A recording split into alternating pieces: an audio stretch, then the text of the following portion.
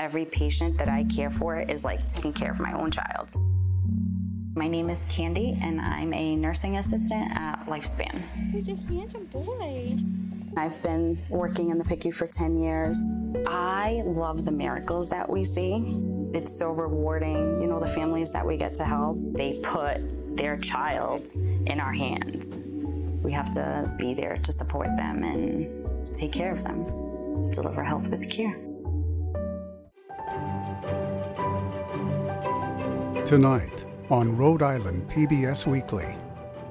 What they've developed is one that is racially and sexually biased. Denouncing so-called critical race theory, what they consider to be woke ideology invading schools. So why are people freaking out? I think the shift into actually naming systemic racism makes people uncomfortable.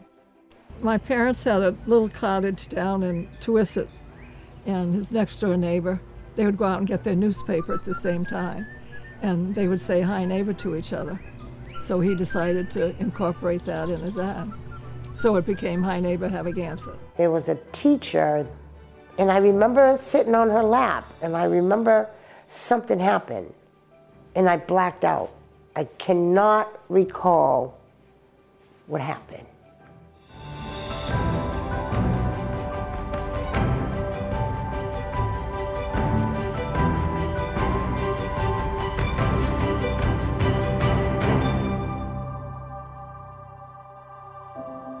Good evening. Welcome to Rhode Island PBS Weekly. I'm Pamela Watts. And I'm David Wright.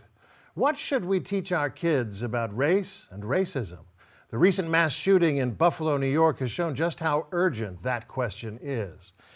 The young shooter claimed he was motivated by a racist ideology called white replacement theory that's been trumpeted by right-wing media and politicians. Those same forces have been raising concerns about critical race theory, or CRT, an academic approach that teaches kids about systemic racism in our society. Conservatives accuse teachers of brainwashing kids. Progressives accuse the conservatives of wanting to whitewash the curriculum. It's a battle for the hearts and minds of young people taking place across the country and here in Rhode Island. Sherry, come in, please. At Gilbert Stewart Middle School in the West End of Providence, Principal Nicole Onye has her hands full. Do you have the application? No. Go in the guidance office and get it now, fast. 92% of her students are economically disadvantaged. Yeah. Can you complete as much as you can tomorrow? 96% are minorities. I'm proud of you. Gilbert Stewart has long been one of the lowest performing schools in the state. Dr. Onye is trying to change that. Love you. This is a one-star school, and our goal is to make this a 2- or 3-star school in the next couple of years. And to do that, we have to stay super focused. It's an uphill battle. So this is really important. The building itself crumbling after decades of neglect. The students say when it rains, that hole in the ceiling of the auditorium drips water. Does conflict have to become violence? On the day we recently visited, a group of student leaders in that auditorium were taking part in a training session. The topic, nonviolent conflict resolution, based on the works of Dr. Martin Luther King Jr. Two different people who wanted two different things, but they still worked together to get what they both wanted. Let's shake it up for that. This program is one of several ways Gilbert Stewart's trying to re-engage students by inviting them into a deeper conversation about diversity, equity, and inclusion. It helps to solve conflict, because when you go out in the real world, you're going to see different people. And to tell kids that, hey, it's okay that you see different people. That's okay that you don't get along with them right away. Dr. Onye is diversifying the faculty. She's added 20 new teachers of color. The school also offers social justice classes in every grade. We started off as an 8th grade class, but now we have one at every grade level. It's a place where kids can talk about what's going on in the community and what they would do differently. You know, we want to hear from them. What do they think the solutions are? A lot of the things that, adults talk about, if you listen to the kids, a lot of times they have some of the greatest solutions to things that adults are fighting over. I think that our schools are going really far off course. Rhode Island Representative Patricia Morgan takes a very different view. And at this time, we will hear House Bill 7539 by Representative Morgan. Representative Morgan, welcome. Morgan has introduced a series of bills at the Rhode Island State House designed to steer Rhode Island public schools away from what she sees as an obsessive focus on race and racism. No child should be accused of being inherently racist or sexist or oppressed or oppressive because of their race, because of their skin color. That we've forgotten what the purpose of education is, and to me that's preparing children for successful adult lives. In a diverse society. Absolutely. A multicultural society. But the building blocks are the same, right? Reading, writing, comprehension, knowledge base. Morgan says since state standards changed in 2019, schools across the state are adopting misguided curricula. What they've developed is one that is racially and sexually biased. And by that I mean all of the old textbooks, they're gone. And instead, what has come into classrooms is activist literature. It's not literature that gives children the full spectrum of what American society is. It is centered on Black and Hispanic culture or experience. So that's what makes it activist. She insists these new curricula, among other things, shame white kids and patronize minority kids by focusing too much on the history of racism in America. I'm a Black child. I get up in the morning, I look in the mirror and say, oh, I'm Black. I can never get ahead because I'm a victim.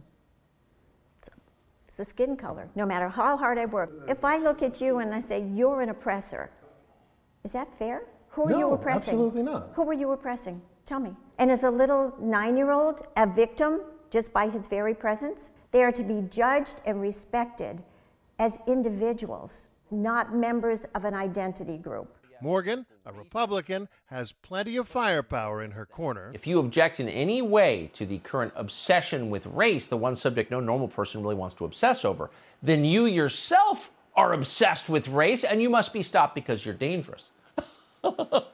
That's what they're saying. Conservatives, including cable news personality Tucker Carlson, have been sounding alarm bells ahead of the midterms. Oh, why? Well, it contradicts everything that Martin Luther King fought for. It's hatred, Marxist ideology, and it places the child in a loophole of oppression, making them feel as a victim. I can't stand for that. Denouncing so-called critical race theory, what they consider to be woke ideology invading schools. What does critical race theory mean? What is it? Senator, my understanding is that critical race theory is it is an academic theory that is about the ways in which race interacts with various institutions. I get death threats over it. Yes. Jennifer Bergevine teaches at Barrington High School. I teach 9th and 11th, and the 11th grade course is Advanced Placement, Language, and Composition. How does race factor into your teaching curriculum? Well, heavily in language and composition.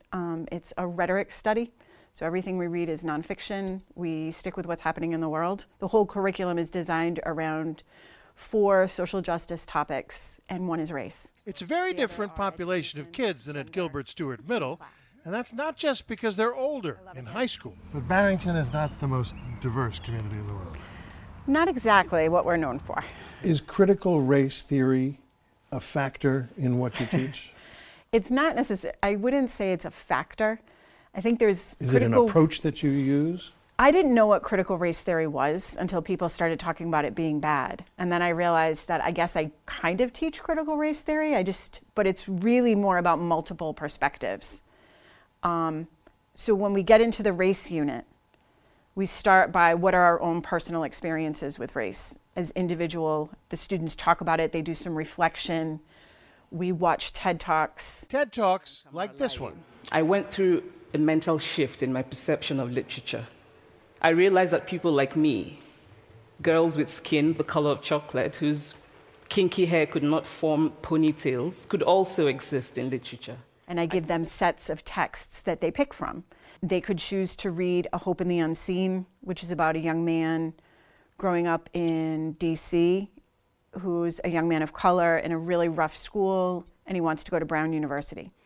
And it's his story, and the kids love it because he gets to Brown, and they hear about Thayer Street and all those things. And what they then come back to the table with is a reading journal where they keep track of what stands out to them, what they're confused by, what they want to learn more about, and they meet in groups to talk about what they've learned. It doesn't sound that different from English class when I was in high school eons ago. I mean, I remember reading Invisible Man by Ralph Ellison, who's a Harlem Renaissance writer, amazing writer, who's writing about race and identity and how he feels invisible. Correct. So why are people freaking out?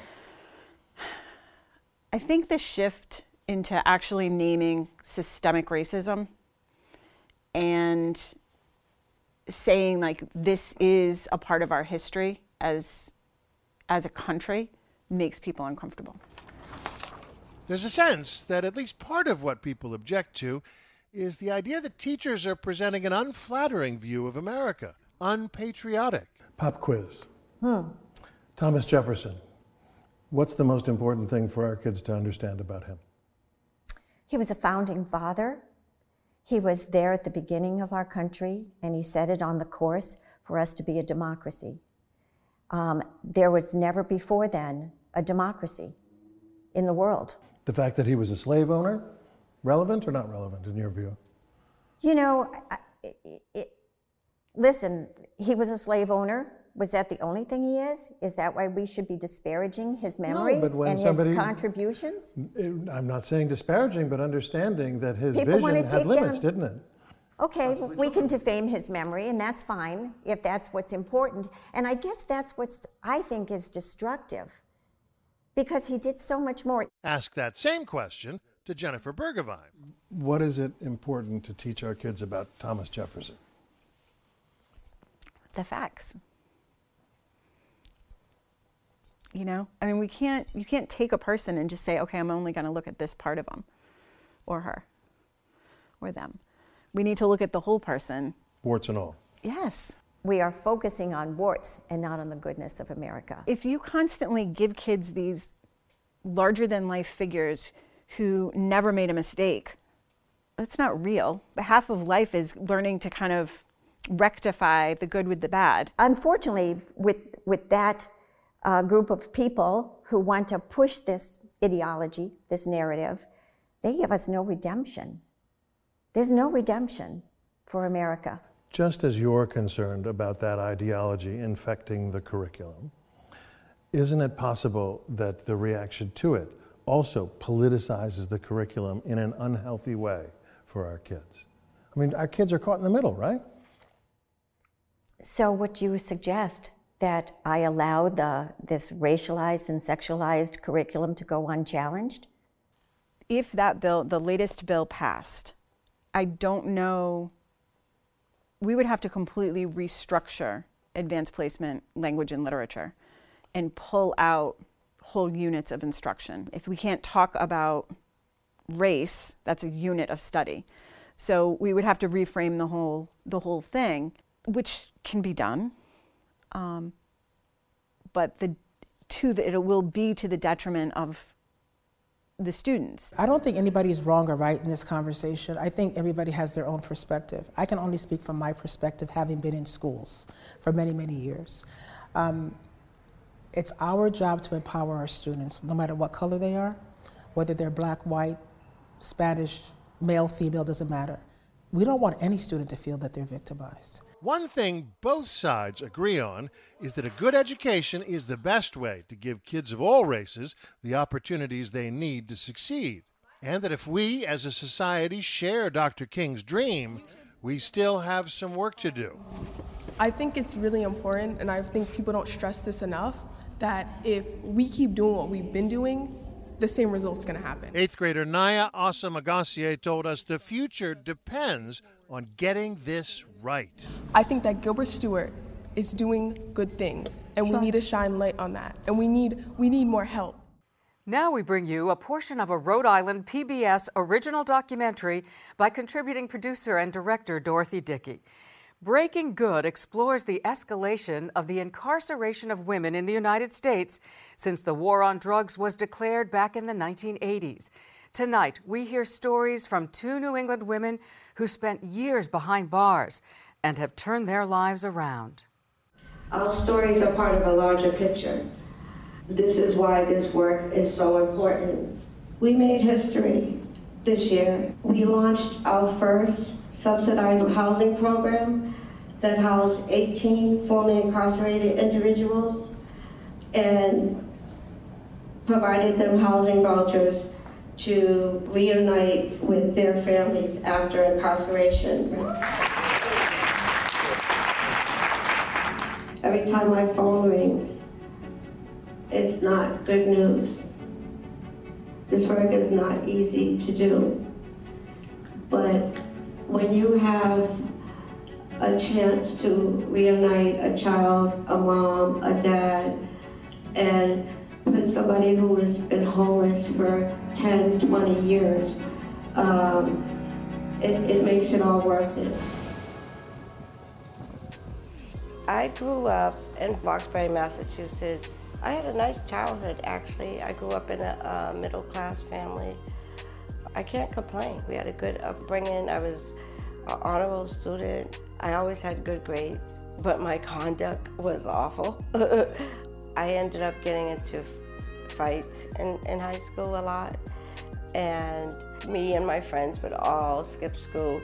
We would go to my house and we would smoke weed and drink. My first experience with drugs was when I was 13. And so you experiment with things, your very risky behavior when you're, at that age. We ready? Go ahead, Liz. Count to three, everyone say new beginnings. New beginnings. 1, 2, 3. New beginnings!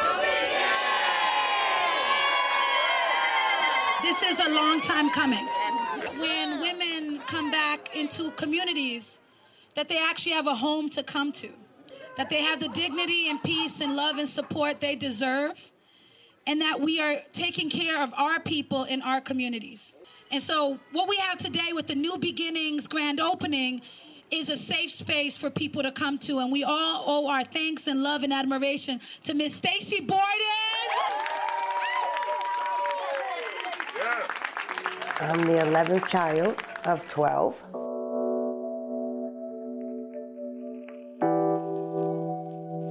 Seven brothers, 5 girls. Growing up was amazing. It was just magical. And on the other side, dysfunctional.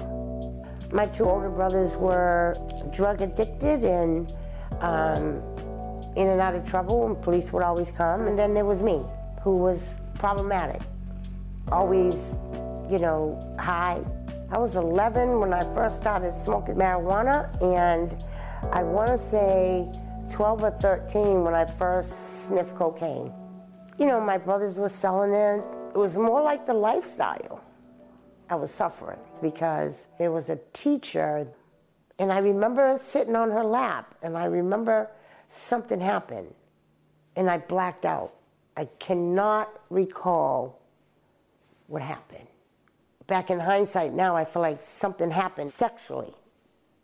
I feel like that's where my early childhood trauma come from. I started being a problematic child. I was withdrawing, I really couldn't accelerate in school. I just felt so incompetent, and my comprehension level wasn't good. And so once I got to JP High, it was drugs. I started popping mescaline and microdots and sniffing Percocet. All these years later, I never knew that I even existed. And that's just how my life went. Not feeling like I even existed, I just floated. And my senior year, I was sexually assaulted. And that took me over the edge. I didn't know how to explain it to anybody. I didn't know how to explain about the young childhood sexual assault or, the young adolescent sexual assault. I didn't know what mental illness was. And so I started drugging heavily, and it was causing a lot of problems in the household. And eventually I started running away and staying out and getting myself in trouble until my first incarceration. That was in 1982. Our thanks to Dorothy Dickie. You can see the full documentary right here on Rhode Island PBS. That's June 17th at 8 p.m. We now turn to a story about a legendary local beer and its roller coaster history, one that spans more than 130 years. That beloved brew, of course, is our own Narragansett beer. Rhode Island PBS and producer-director John Smith have been meticulously researching the story of Narragansett Brewing Company to put forward the definitive account of the beer maker following its early roots, its rise in popularity, and massive presence in the state, to the company's near demise after brewing operations were uprooted to the Midwest, and finally, its resurgence and return to Rhode Island. Here's an excerpt from the original production titled Hi Neighbor. By the early 1930s, Narragansett was still in operation, but a lack of investment was beginning to show.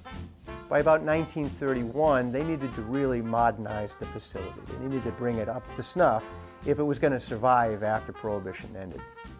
To make that happen, Narragansett management sought out help from Rudolph Heffenreffer Jr., a veteran within the New England brewing industry. Rudolph Heffenreffer II, or Rudolph Heffenreffer Jr., wound up with, I think, 5 or 6 separate breweries that he owned, most of which were in Fall River, Massachusetts. He also was an investor, an entrepreneur, a capitalist in every sense of the word, who was acquiring tin, zinc, and silver mines out west. He owned the rights to collect all of the tolls off of the Mount Hope Bridge. He seems to have been somebody who was able to turn almost anything he touched into money. Rudolph Jr. agreed to the proposal, assuming full control of the company as president and chairman of the board. He provided the smarts, the know-how, as well as the financial backing in order to get the brewery up to speed so that when Prohibition ended, the brewery was able to go full force in the highly competitive market of producing legal beer in Rhode Island.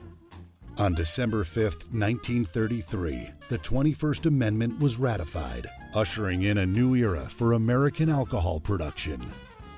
Earlier that same year, with repeal on the horizon, Narragansett proactively converted its main water supply from the Artisan Wells to the newly constructed Scituate Reservoir. When you pull water from a pond or a natural source, that water quality, along with the quantity, fluctuates quite a bit throughout the seasons and throughout the year. The water now at the Scituate Reservoir is very steady in terms of all those parameters: color, pH, alkalinity, bacteria, nutrients. So from a manufacturing point of view, having that consistency is very important. Access to the reservoir, along with needed facility upgrades, helped to drastically increase production. By the summer of 1934, the brewery was producing more than 7.5 million bottles of beer a month. A few years later, the campus expanded again with the purchase of the trolley barn on Cranston Street, which would be used as a warehouse. The 30s was also the start of Narragansett's greatest marketing era, led by the newly hired Jack Haley. He used to say about ads, he said, and I think of this every time I see an ad on television, the best ads are ones that you remember what the ad is about. He then was advertising for a small company in Stonington, Connecticut, and then went with another company, and then in 1933 went with Narragansett and became their advertising manager, they called it. By the mid-1940s, Haley introduced the brand's legendary call to action, inspired by a daily routine. My parents had a little cottage down in Tuisset, and his next-door neighbor, they would go out and get their newspaper at the same time, and they would say hi neighbor to each other. So he decided to incorporate that in his ad. So it became Hi Neighbor, Have a Gansett. Hi neighbor, have a Gansett. In addition to Haley's talents, the Heffenreffers briefly employed a Dartmouth College classmate of Rudolph Jr.'s son, an eager young artist named Theodore Geisel, who later in life would adopt the pen name Dr. Seuss. Our thanks to John Smith. And you can see this Rhode Island PBS original documentary, Hi Neighbor, right here on Rhode Island PBS on May 25th at 8 p.m. Finally, Lylah Alphonse is here to talk about COVID-19 and the new surge that is upon us. Central Falls seems to once again be serving as the canary in the coal mine when it comes to COVID-19 in Rhode Island. The number of infections there is on the rise. At some testing sites, the positivity rate is 25%. The tiny city, of course, is by far the most densely populated area of our state. But we need to consider the fact that Rhode Island is the third most densely populated state in the country, and the highly contagious virus could easily climb in other parts of the United States. The Department of Health in mid-May said Rhode Islanders should expect moderate increases and decreases in COVID-19 infection levels over the coming months. That includes the summer, when take it outside is a directive that is easier to follow. But it also means that large gatherings and events could become superspreaders, especially now that mask mandates and capacity restrictions have been lifted. This month, Rhode Island had the highest rate of COVID-19 cases in the country. Rhode Island is also the state with the highest vaccination rate in the country, with 83% of residents fully vaccinated. If 83% sounds high, that's because it is. But if that high percentage made people assume magical herd immunity was achieved and COVID was over forever, that's where they're mistaken. Vaccines don't convey absolute immunity. They offer protection. And when dealing with a nasty virus and its mutations, that protection isn't perfect, but it's enough to keep more and more people alive, even if they get sick. The health department told the Globe that COVID-19 is endemic disease in Rhode Island. When a disease is endemic, that means that it is regularly found in a certain area or among a certain population. It does not necessarily mean that it's extremely mild or that we can be complacent about how we cope with it.